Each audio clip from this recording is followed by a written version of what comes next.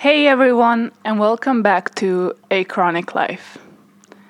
I know it's been a minute again. Sorry for that. It's not that easy balancing social life, studying, sleeping, and all of that. But here we are again. So let's just start, I think. So,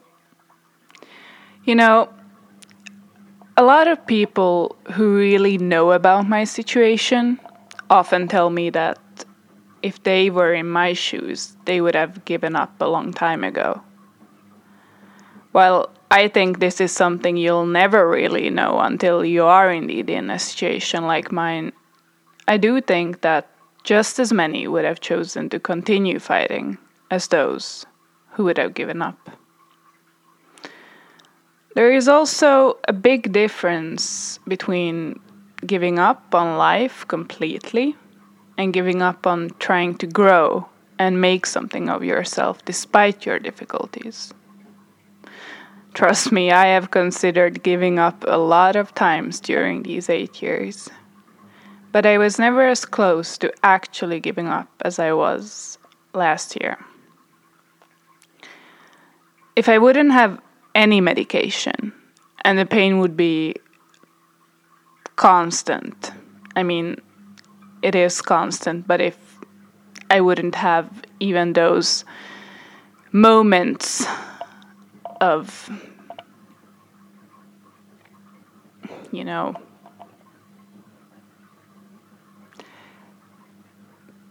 being pain-free, and my life wouldn't even be black and white, just simply pitch black, I think I might have given up as well. But I can't know for certain because there has always been a kind of a fighting spirit within me, wanting to be more and wanting to do better. Now, many of you may wonder why I actually chose to fight instead of just taking the easy way out. It is true that my life is a lot more limited due to my illness, but it is also a lot more full because now I can see life from a different perspective. I often think about the years before all of this started and how I took it all for granted, that if I had known that this was going to happen when I turned 15, I would have done the most of those years. But in reality, I don't think I would have. I don't think you actually realize how valuable something is until you lose it and you're forced to live without it. After I moved back from Sweden, I decided to make a change. Change my way of living, but most of all, change my way of thinking.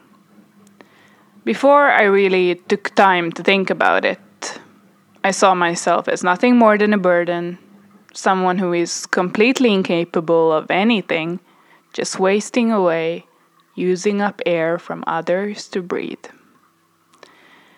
But I realized that I have to take it one day at a time, otherwise it gets too overwhelming. Appreciate the things I actually can do instead of constantly thinking about the things I'm missing out on.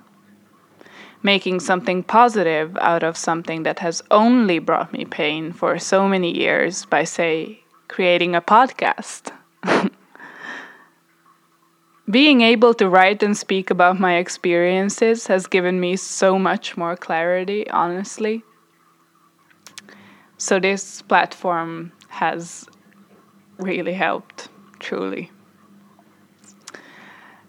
And if we take a second and stop focusing on me, us humans do actually have a very strong will of survival. My psychiatrist once told me that I've been living in fight or flight mode for so many years that it might be affecting not only my mental state but my pain as well. I truly feel like most of the time I'm not that person anymore.